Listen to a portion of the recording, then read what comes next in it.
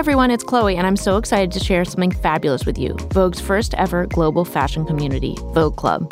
Our members get to mingle with Vogue editors, yes, including me, and fellow fashion enthusiasts at exclusive events around the world. And that's just the start.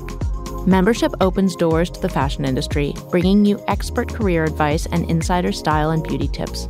What are you waiting for? Head over to vogue.com/membership to join, and here's a little treat. Use code TRT20 and snag 20% off your membership. That's TRT20 for 20% off your ticket to Vogue Club. Are you in? This episode is brought to you by Progressive. Most of you aren't just listening right now. You're driving, cleaning, and even exercising. But what if you could be saving money by switching to Progressive? Drivers who save by switching save nearly $750 on average, and auto customers qualify for an average of 7 discounts. Multitask right now. Quote today at Progressive.com. Progressive Casualty Insurance Company and Affiliates. National average 12-month savings of $744 by new customers surveyed who saved with Progressive between June 2022 and May 2023. Potential savings will vary. Discounts not available in all states and situations. AI is making waves in every field it touches. President Biden is now on TikTok, and the election draws closer each day. With so much going on in the world, it is hard to keep up with it all, let me tell you. Hi, I'm Kai Rizdal, the co-host of Make Me Smart. It's a podcast from Marketplace. And every weekday, Kimberly Adams and I break down the latest in business and the economy with short daily episodes to make it easy for you to stay in the know. Listen to Make Me Smart wherever you get your podcasts.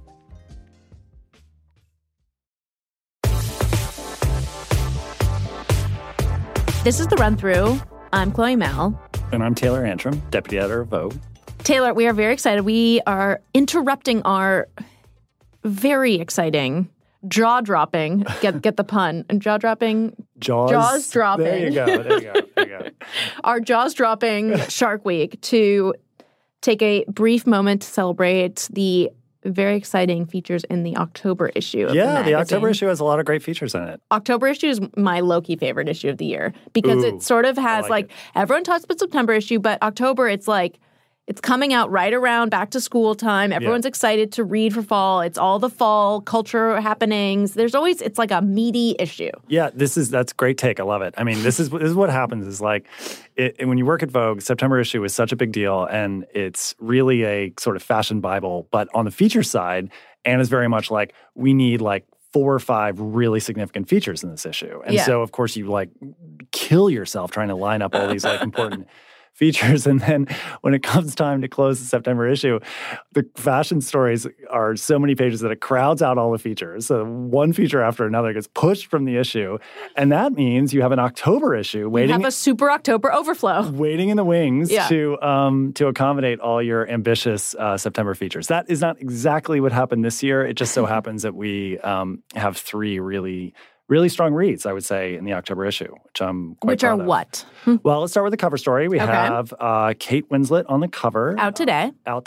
And she is portraying Lee Miller in a film called Lee that she stars in and produced. The story is so good because I love Lee Miller and Kate Winslet and Wendell Steavenson, the writer. It's like this dynamic trio. It's a wonderful trio. And, Kate Winslet her people just seem to love Kate Winslet. So that's one feature I'm excited about. Okay. And so tell me, what else are you excited about from the October issue? Because we interviewed someone else from the October issue who me, Chioma, and all of the producers just fell madly in love with. She was heaven. Yes. Karine Jean-Pierre. We're very excited about the White House press secretary. Well, if she hasn't charmed the White House press corps, she's certainly charmed the run-through press corps. Well, one of the interesting things about this story is that she hadn't fully charmed the White House press corps. I would say that the first year of Karine's life on the job was sort of interesting. I mean, some people felt that she was green or just not giving clarity from the podium. Well, and following Jen Psaki, was such a pro at it in such a sort of cutthroat but charming, sassy way,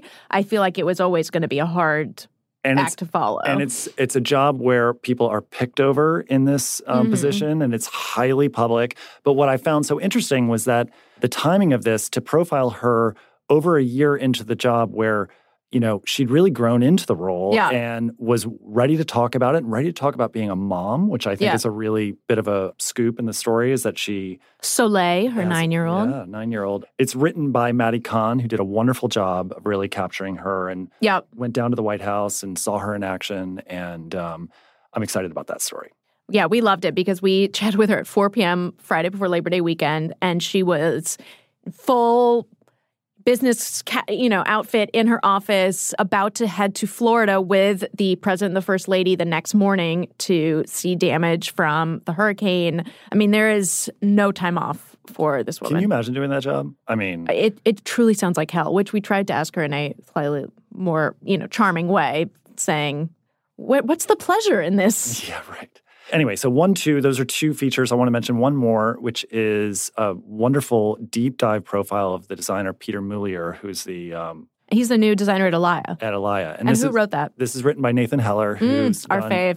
A string of really wonderful fashion designer profiles for us. And this one, he does such a good job of capturing what life is like on the job, but also the personal side of Mueller's life. So those are 3 really good features in the October issue. All right, well, here we go. Hi, Wendell. How are you? Hi, Wendell. I'm good. We are so happy to chat with you. Thank you for having me. One of my jobs here at Vogue is typically I assign almost all the cover stories. And for the October issue, which has Kate Winslet on the cover, we needed a sort of a special writer because this was a piece that was going to be about the film Lee, which is Kate Winslet's, she produced and stars in this film about Lee Miller, who is a photojournalist from mid-century. And it needed a writer who could both do the sort of celebrity profile, because we, obviously have wonderful interview with Kate.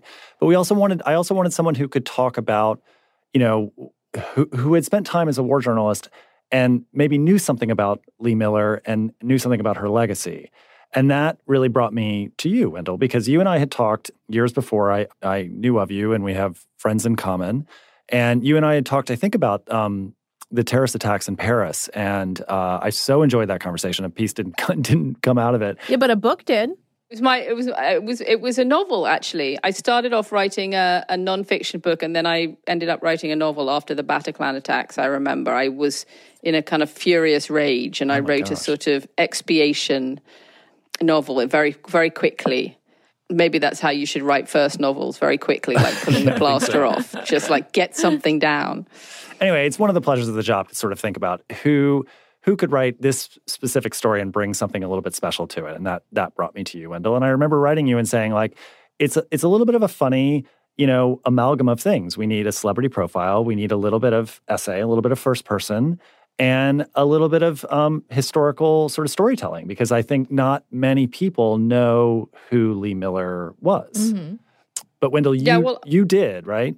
Yeah, no, I was thrilled with the assignment. Not least, Lee Miller has been, a heroine of mine for a long time. That was the generation of female war correspondents, along with Martha Gellhorn and others who, really kind of paved the way for a different kind of reporting in war, for looking at quite often a sort of a wider lens, a more human perspective, looking at women's stories, but also human stories behind the lines.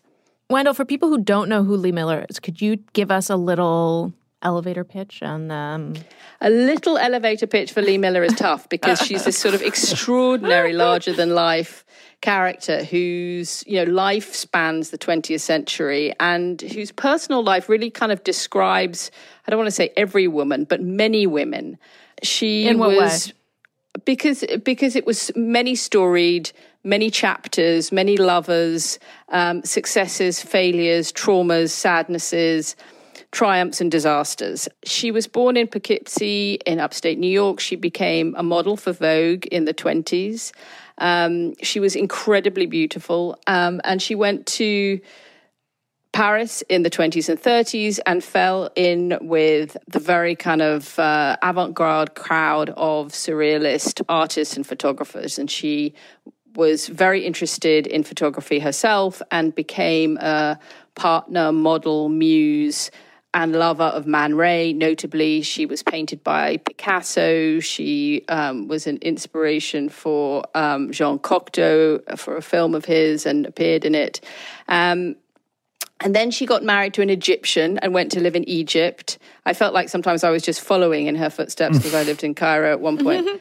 Also, and she took these extraordinary pictures. She would take expeditions out into the desert and throughout the Middle East at that time, and she took extraordinary surrealist pictures of desert formations, almost abstract. And then when the war started, she actually had fallen in love with Roland Penrose, an English surrealist painter, and very much part of that surrealist milieu, pre-war surrealist milieu. And she found herself in London, where she began to work for Vogue and take pictures for Vogue. At first covering sort of the women's war and women's fashions, but increasingly doing reportage. And this is in the early 40s during World War II. In the early 40s when the war began, from 1939 onwards. And she was taking pictures of, for example, female auxiliary pilots who were flying fighter planes between bases. She took pictures of the women who were operating the arc lights that would shone into the night sky to illuminate the German bombers overhead so that the anti-aircraft batteries could target them more easily. And then sort of in increments, she became a war photographer, and she went to France after D-Day in 1944 and pretty much just kept going and followed the Allied advance into Germany and was, became famously one of the first photographers into several concentration camps. She was there at the liberation of Dachau, and her photographs of those atrocities that we now know are sort of indelibly inscribed, in many of us memories of the piles of emaciated bodies. A lot of those are Lee Miller's. Wasn't she the first photographer into Dachau? Yeah, she was the first photographer into Dachau. And it's really interesting that this history involves Vogue in this very sort of extraordinary way. I mean, this is one of the reasons this cover story came to my attention and we started so long ago, is that in order for the film Lee that Kate Winslet has made about Lee Miller, in which she plays Lee Miller, in order for that film to be made, Kate Winslet needed permission from Vogue to use likenesses of Vogue House, which is the Vogue offices in London that's depicted in the film, and several other Vogue images. So Kate came to Vogue. Wow, so Kate was that in the weeds. She was completely in the weeds on this film. It seems like she... I mean, you get a sense of that from Wendell's piece, but I wasn't... I mean, that's impressive. It was a real passion project, as I understood it from her, from very early on. I mean, I think she spent 8 years developing it. And she was involved... She was absolutely dedicated to trying to, to bringing Lee to life, but also kind of respecting the integrity of Lee as a great photographer. Because inevitably, as a mid-century woman, she was a bit overshadowed by, by the maleness of the industry. And after the Second War, actually, she, pretty much stopped taking pictures in that way. She suffered a lot. She was quite traumatized. She had a lot of PTSD from the war and from other events in her life. She slumped into alcoholism. And found her redemption in cooking, which is another sort of nexus that I find with her, because I also like cooking a lot and write about food when I'm not in war zones. It is something that I knew becoming an editor at Vogue, that Vogue had published these extraordinary images from World War II, the likes of which you don't expect to see, certainly not in a fashion magazine, and maybe not at all. I mean, one of the really interesting threads around Lee Miller, I find, is this question of what should we publish? And this is really crystallized in the film. And Wendell, when you and I were working on this story together, we talked at length about British Vogue's decision to publish only one of her images from Dachau and a U.S. Vogue's decision to publish many more and much bigger. Can you talk a little bit about sort of that history and maybe also like the contemporary resonances? I mean, I feel like today we're constantly wondering about, should we be publishing images of violence or should we not?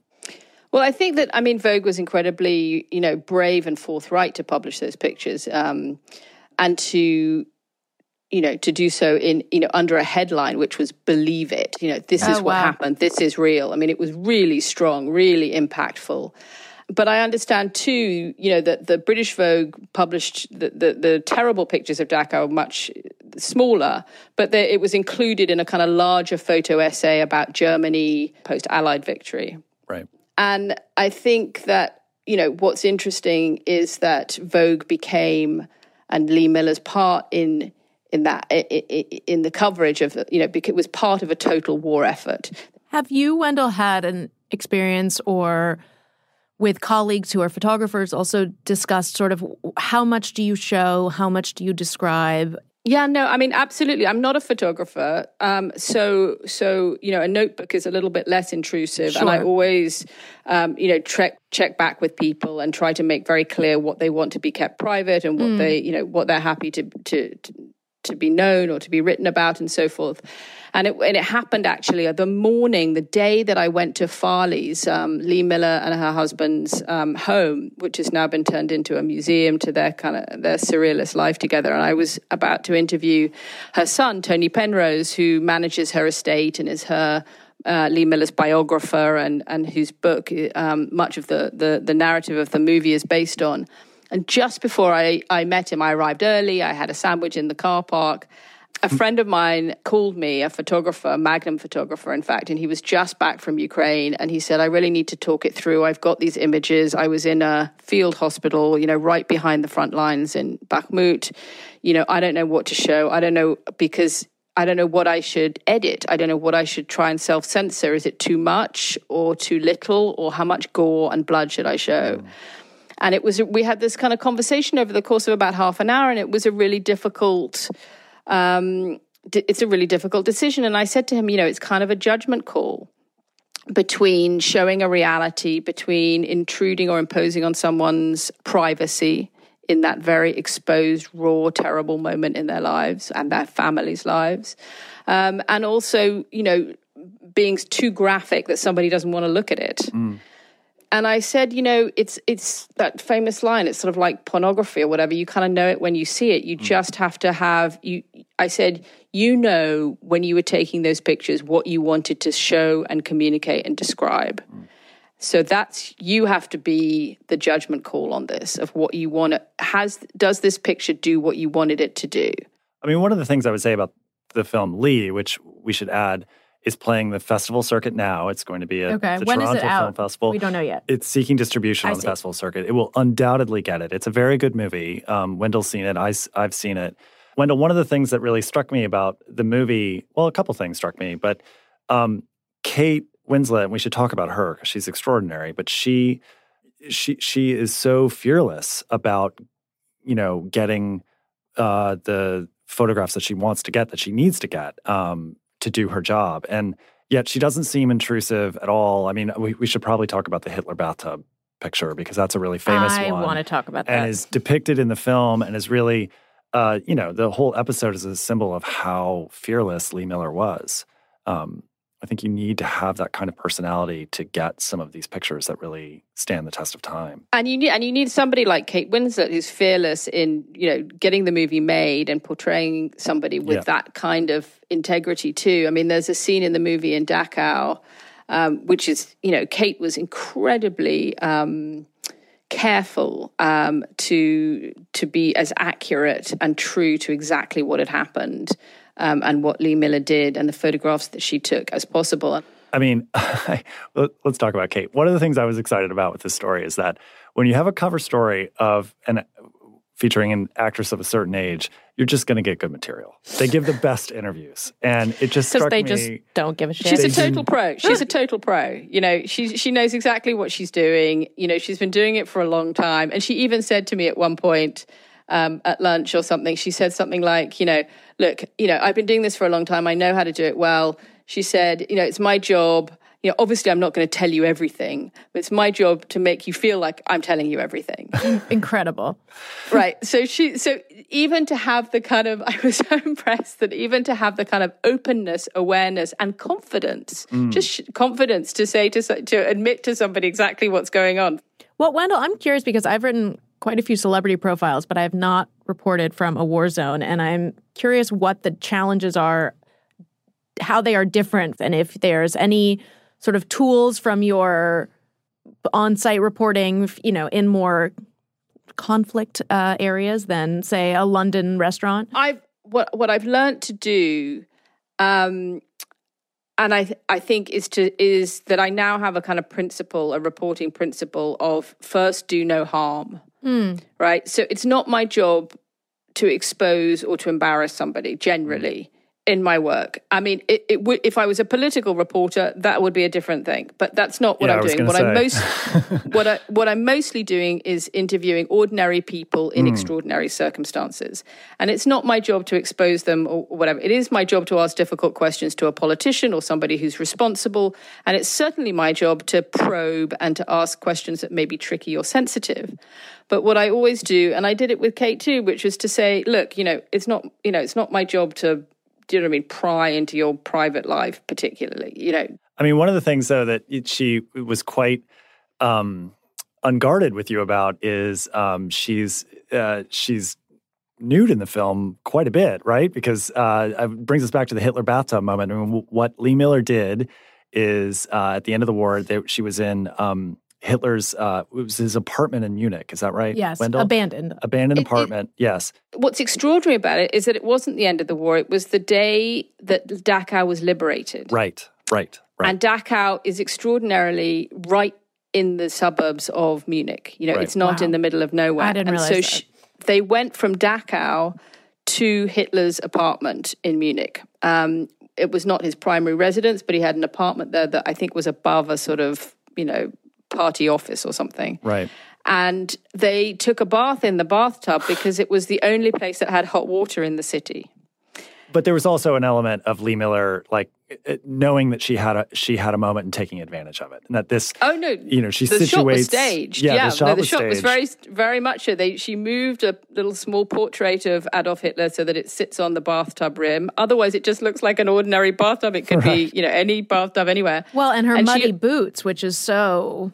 The muddy boots are extraordinary because they're on the bath mat, and it's the mud from Dachau on those boots. And when you know a little bit about the story and the background of that story, it's really resonant and really extraordinary. And it's not a sort of selfie. It's an extraordinarily poignant moment. That describes Lee Miller's experience and David Sherman's experience that day and the surreality of finding themselves in this place, in this man's, in Hitler's apartment. And it's really powerful, really extraordinary. But Kate talked about her body and being in the film. Can you tell me a little bit about what that aspect of the conversation was? Well, I think, we all know that when she was younger, she got a huge amount of stick for her weight, inverted commas. And as, all actresses, it seems to be a sort of, open season in this very, tabloid, mauling way. And I think that it's, as she's described it to me, it's taken a bit of time, but she's now, got very comfortable with her own body and comfortable with that, this is me and this is who I am. And I'm just not going to waste any time in worrying about this inch or that shadow or this bit of sag. And it's a part of her sort of fearlessness of inhabiting characters totally. Kate was absolutely down for taking her top off and not worrying about it. I mean, it's brave, it's impressive. Yeah. Wendell, how do you, and forgive me if this is too personal, but how do you protect yourself if you come back from reporting in Ukraine for a week and you get back home? You live in Brittany, is that right? Mm-hmm.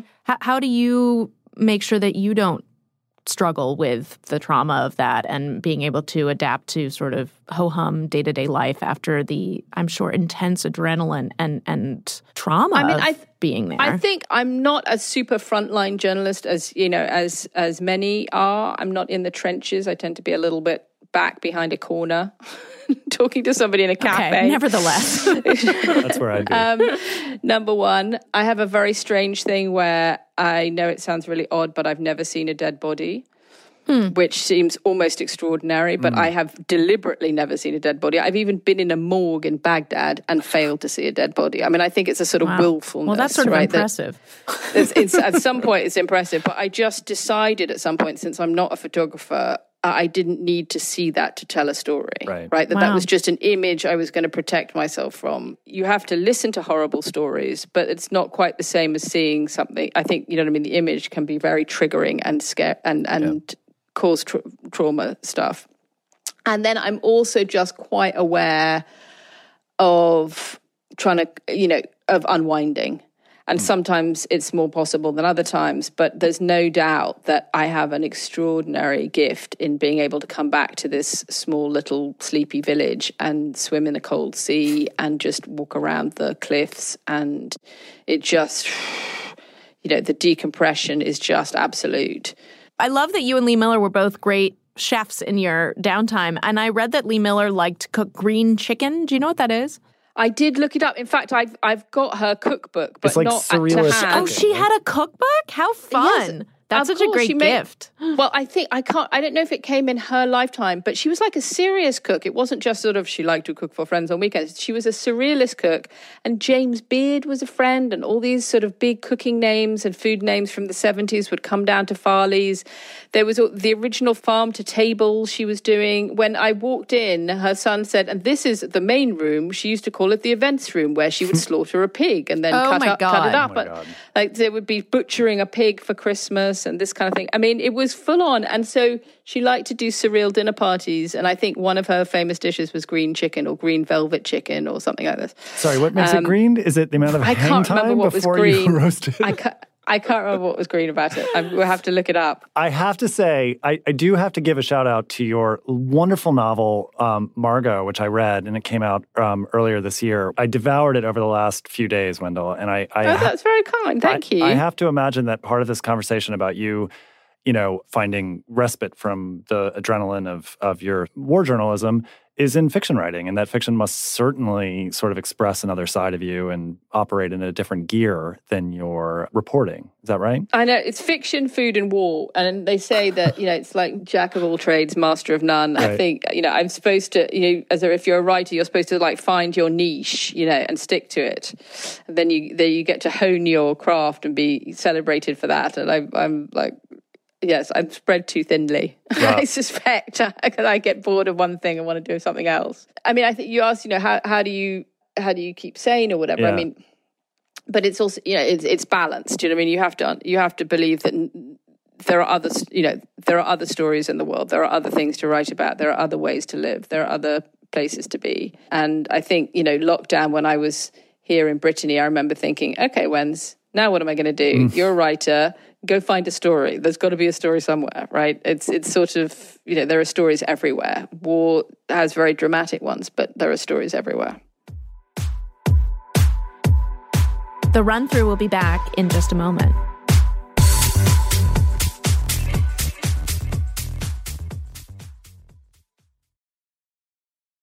Get balanced or thrive trying. My name is Les, and I'm the host of Balanced Black Girl, a podcast dedicated to helping you feel your best. Join me for casual conversations about what it means to live a well-rounded life. I cover everything from how to make friends as an adult, to how to create a workout routine that works for you, to how to practice better financial wellness. Tune in for approachable conversations with wellness thought leaders and inspiring guests, as well as intimate solo chats with me for relatable advice. Follow wherever you get your podcasts and look out for new episodes every Tuesday. Have you ever owned something that inspired you to up your game? Maybe a chef-grade range made you want to hone your cooking skills, or a high-tech tennis racket made you want to work on your backhand. I recently bought a new pair of running shoes, and that made me love hitting the pavement again. Well, when we own exceptional things, they inspire us to do exceptional things. The all-new Lexus GX has an exceptional capability that will have you seeing possibilities you never knew existed. Its advanced technology and a luxurious interior mean that wherever you go, you'll never go without. Live up to the all-new Lexus GX, luxury beyond limits. Experience amazing at your Lexus dealer. This podcast is supported by Macy's. Mother's Day is May 12th, and Macy's has the perfect gift guide to make picking something for mom easy this year.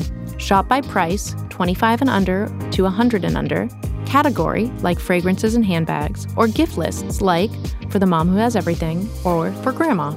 Macy's has all the hottest gift ideas like Beats headphones, Polaroid cameras, Samsung smart TVs, and more. Go to Macys.com/gift finder to shop. That's Macys.com/gift finder today.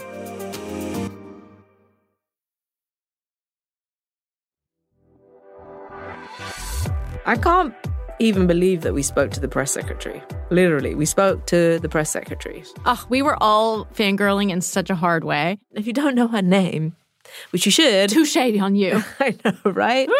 It's Karine Jean-Pierre. Beautiful name. Beautiful name. White House press secretary. Mm-hmm. I will say second only to her daughter, Soleil, name, which is also beautiful. Yeah. She's the first Black and LGBTQ press secretary. So she literally made history with her appointment. Mm-hmm. She's also one of the kindest person we've ever met. We were deeply charmed. Not persons. If you haven't noticed. We hopped on Zoom with her and got a glimpse of her office.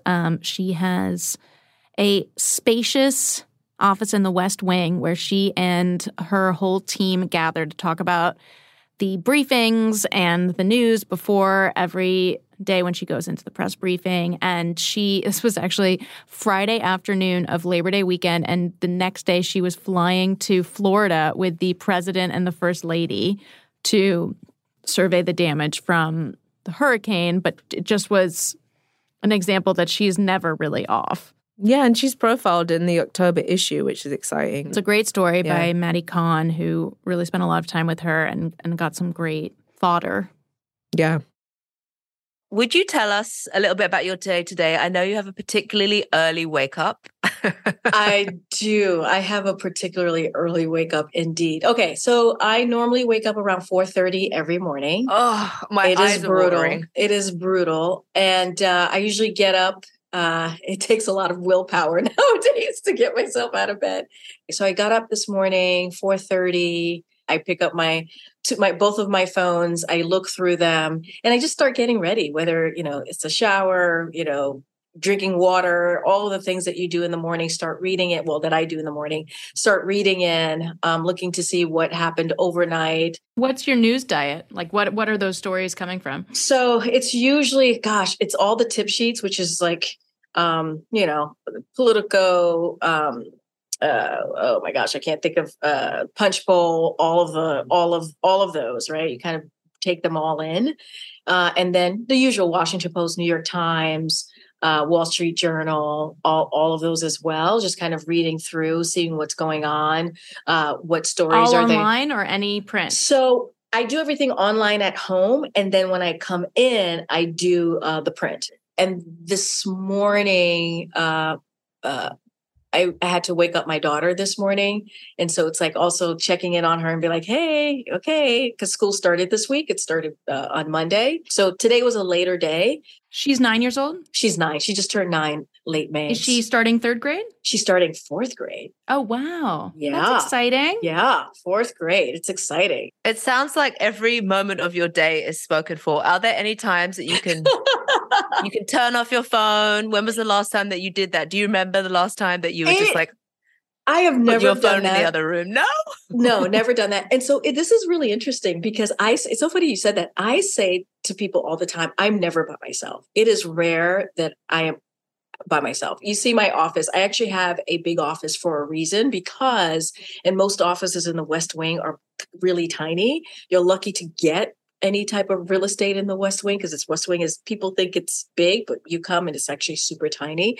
But mine is a little bit bigger because as the press secretary, I get briefed all the time. People are constantly coming into my office, sitting down, briefing me, talking about whatever issue of the day is, how we're talking about it, what's our messaging, and all of the things that are incredibly important to the American people that we know that they want to hear about, or even, what the White House press corps is going to write about. So I have people in my office all the time, and it's very rare that I'm on my own. That is a rare, non-existing thing. Last week, I was on vacation, which is real wild to say. Where did you go? Anywhere fun? I got to see my mom. I got to see my family. I got to see some friends. Soleil and I went up to New York. It was actually really lovely. Slept in a little bit. And there was one of the days where the president called me, and he was looking for me. And so he called me on my work phone, and I was not looking at my work phone. And all of a sudden I got a call on my personal phone, and my assistant was like, "Hey, the president is looking for you." And I was like, "Oh my God. I guess he wouldn't know that, who's on vacation. It's okay. It's okay for him not to know." And so it was really funny because he called, I picked up on my personal phone, and of course I had to be on it, right? Because I can't say to him, "Sir, I'm on vacation," Wow.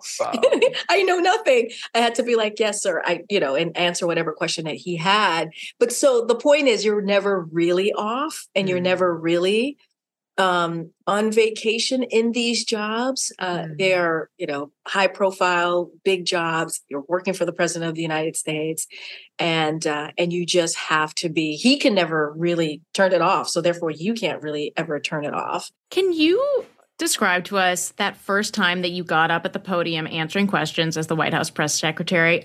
Put me in your shoes. What do you see from the podium? How many people are in the room? What are you thinking? How does it feel? So I was in many ways very lucky, if you will, because I was the principal deputy press secretary. I was Jen Psaki's principal deputy press secretary. So I was like her number one, if you will. So I had an opportunity for a year or plus before she left to go to the podium on a regular basis. So I was at the podium almost once a month. The transition was a mix of emotions, I think. The first day was, okay, this is it. I'm on my own in the sense of like, I'm it, this is it.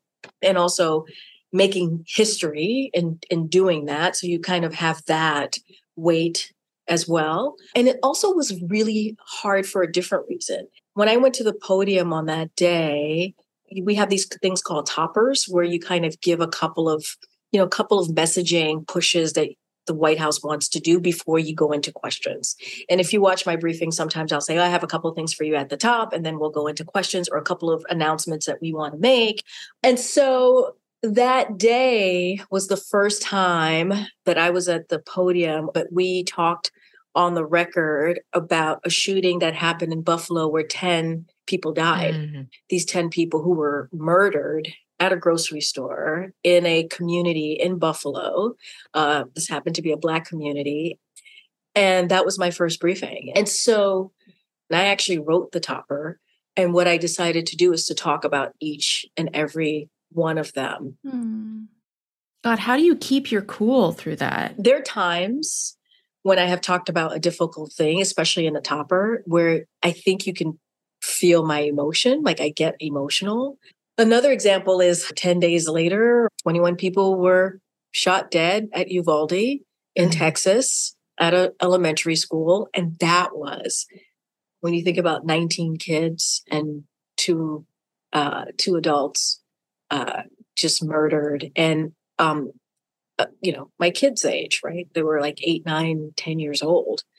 And that was hard. That was really, really, really hard. That was essentially my first 2 weeks at the podium was dealing with gun violence. Wow. In communities that were killing innocent people. I mean, how many briefings do you think that you've done now? Do you keep count? It's definitely been over 100 in this capacity. Is it every day? It's almost every day. I mean, I had one Monday, Tuesday, Wednesday, Thursday. Today was really the only day I didn't have a briefing. Next week, Monday's a holiday. I'll have a briefing probably Tuesday, Wednesday. Then we head out to India on Thursday. Oh, wow. We'll do a gaggle. What is a gaggle? As you know, we have these press briefings. We're in the briefing room. By the way, the briefing room is a lot smaller than what people imagine or think. But when I'm not on the record in front of the cameras, in front of the reporters in the briefing room, and we're traveling on Air Force One, I usually do what's called a gaggle. And you are on the record, you're talking to reporters, you're taking questions from reporters, but there's no camera. It's only audio. And it's like, it's like you're standing up there, everyone's in the seat, they're crowded around you, and they're like shouting questions, and they're usually pretty short It's rare that they're very long, but they're supposed to be 15, 20 minutes. And there are about 13 reporters that travel with us. It's called the protective pool. And anytime the president goes anywhere, there's always a protective pool that covers everything that he does. One of the things I wanted to ask you, because I think about getting dressed myself, and I think about how many eyes are on you every single day. And I remember the first time I watched one of your briefings and I just thought, wow, like she's amazing, but she also has fantastic hair and a fantastic look, you know, and I think it feels to me that I don't see so many women in a position like yours with natural hair and looking the way that you do. Do people ever say that to you about how much the representation means? And like, I get that. I tell you, I get that almost every time I see folks. People come up to me all the time and they're like, you know, thank you for your natural hair. Thank you for being you. Thank you for looking so whatever great or whatever it is that they're saying. I have to say, it's not a conscious thing. I'm not trying to make a statement. It's not that at all. I've had natural hair since 2007, you know, I went natural, and it's just been how I've lived my life and presented myself for a very long time, most of my adult life, because of the way I look. I think I'm probably more recognizable than any other press secretary, right? Because I stick out for many, many different reasons. I can never be anonymous. It is not a real thing to be anonymous. In this role, it is always surprising to me what this means for people being in this job, being at the podium and seeing what they see at that podium. It moves people. It moves many people.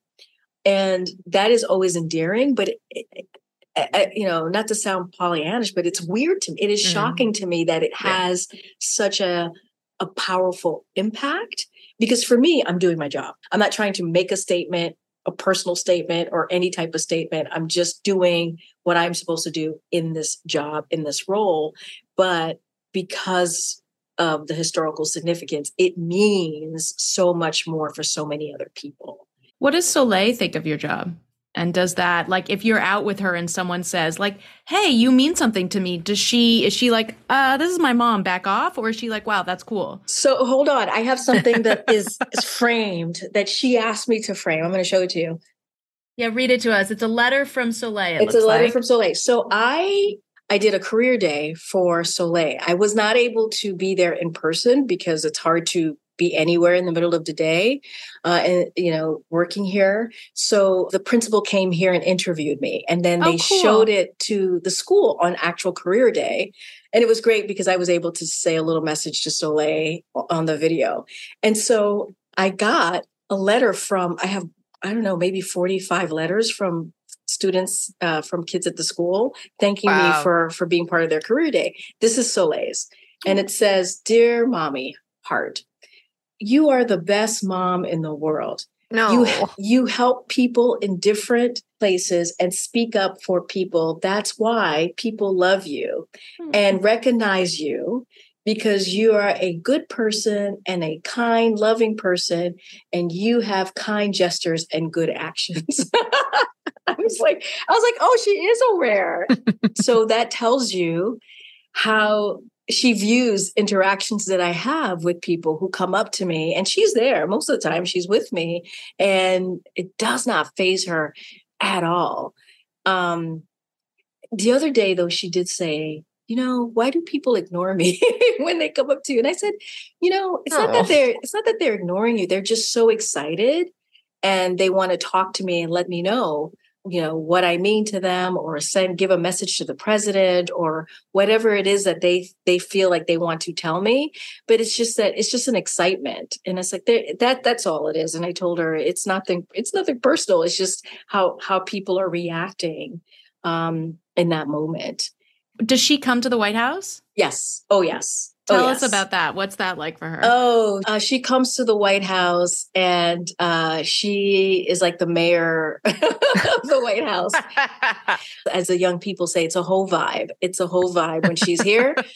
And sometimes, like, she is like roaming the hallways. Can you imagine, like, 8, 9 years old, you're hanging out at the West Wing. She's Eloise of the West Wing. Yeah, exactly. And she's hanging around in the West Wing, and I'll get a text or I'll bump into someone. They're like, I just saw your daughter. She's wonderful. She's so sweet. I just met Soleil. And I'm like, where are you meeting her? I'm like, where is she now?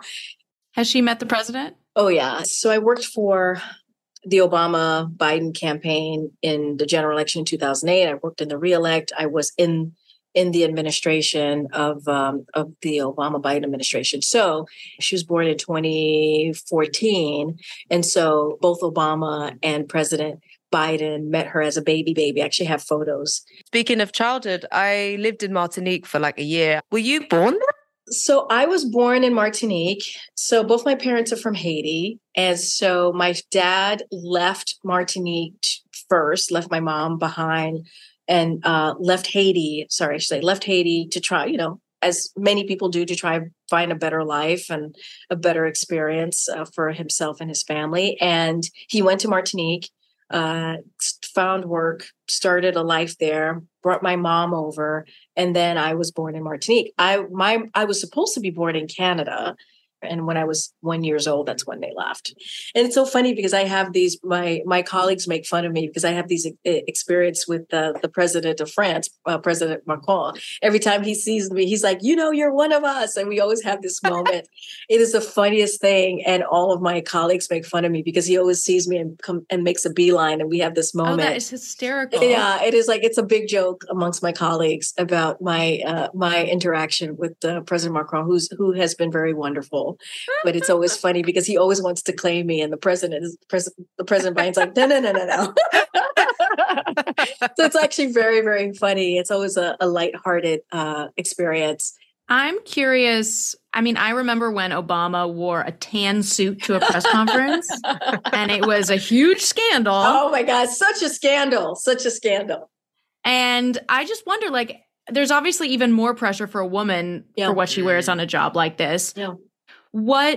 How do you get dressed in the morning and have it not be a stressful part of your life? Are there certain things you can't wear, like colors or patterns? How does that go for you?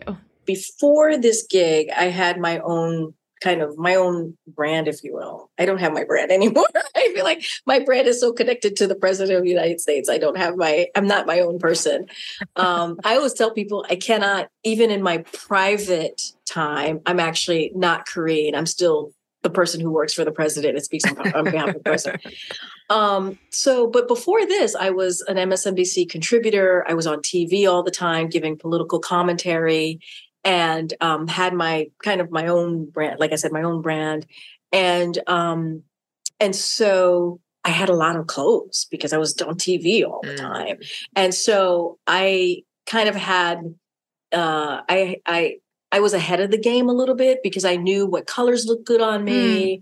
I learned to do my own makeup. Your makeup is flawless. Let me just I appreciate that. It took me many, many years to learn how to do my makeup. And people actually think like I have like a stylist. So no stylist, no. You shop for yourself then. You don't have any help. Shop. When do you have time? I mean, here's the thing, but this is my point. Because I was on TV for like 4 or 5 years, I have a wardrobe. I have a lot of clothes. And all solid colors. It is rare that you see me not wear solid colors. Sometimes I play around and you might see me at the podium with solid colors, but that's what I learned. And because of my dark complexion, being a woman of color, bright colors actually looks very, very good. Karine, we're going to let you go because it's Friday of Labor Day weekend and you've been up since 4:30, but we love talking to you so much. Yeah, that was so great. Let me just say, you guys have been incredibly kind and fantastic to me. And as I'm about to get this is what you see sometimes at the podium. I do get a little emotional as this young person who was told many times that I wouldn't be anything or I wouldn't be what I dreamt I would be, to have this opportunity to be talking to the folks at Vogue and be interviewed in this way and have an opportunity to be featured in this way means a lot. You have made a young girl's dream come true in so many ways. We are so happy. So thank you. We're so happy to have had you. We're really honored, honestly. Thank you. Thank you so much. That's it for this episode. Tomorrow, we have an exciting in-studio episode with a tour of the new collection from Tory Burch herself. The Run Through with Vogue is a production of Condé Nast Entertainment. The show is produced by Susie Lechtenberg, Chelsea Daniel, and Alex John Burns. It's engineered by Jake Loomis, Gabe Quiroga, and mixed by Mike Kutchman. See you soon. Bye.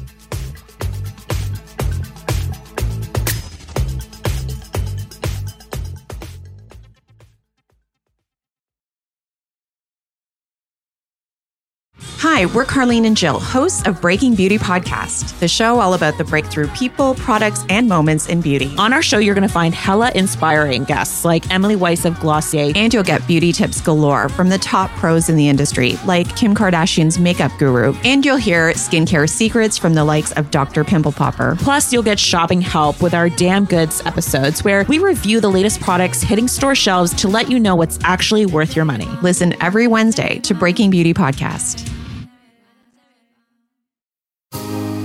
This show is sponsored by BetterHelp. It's a simple truth. No matter who you are, mental health challenges can affect you, and how you manage them can make all the difference. That's why everyone should have access to mental health support that meets them where they are and helps them get through. BetterHelp provides online therapy on your schedule. It's flexible, simple to use, and more affordable than in-person therapy. Connect with a licensed therapist selected just for you. Learn more at betterhelp.com. That's betterhelp.com.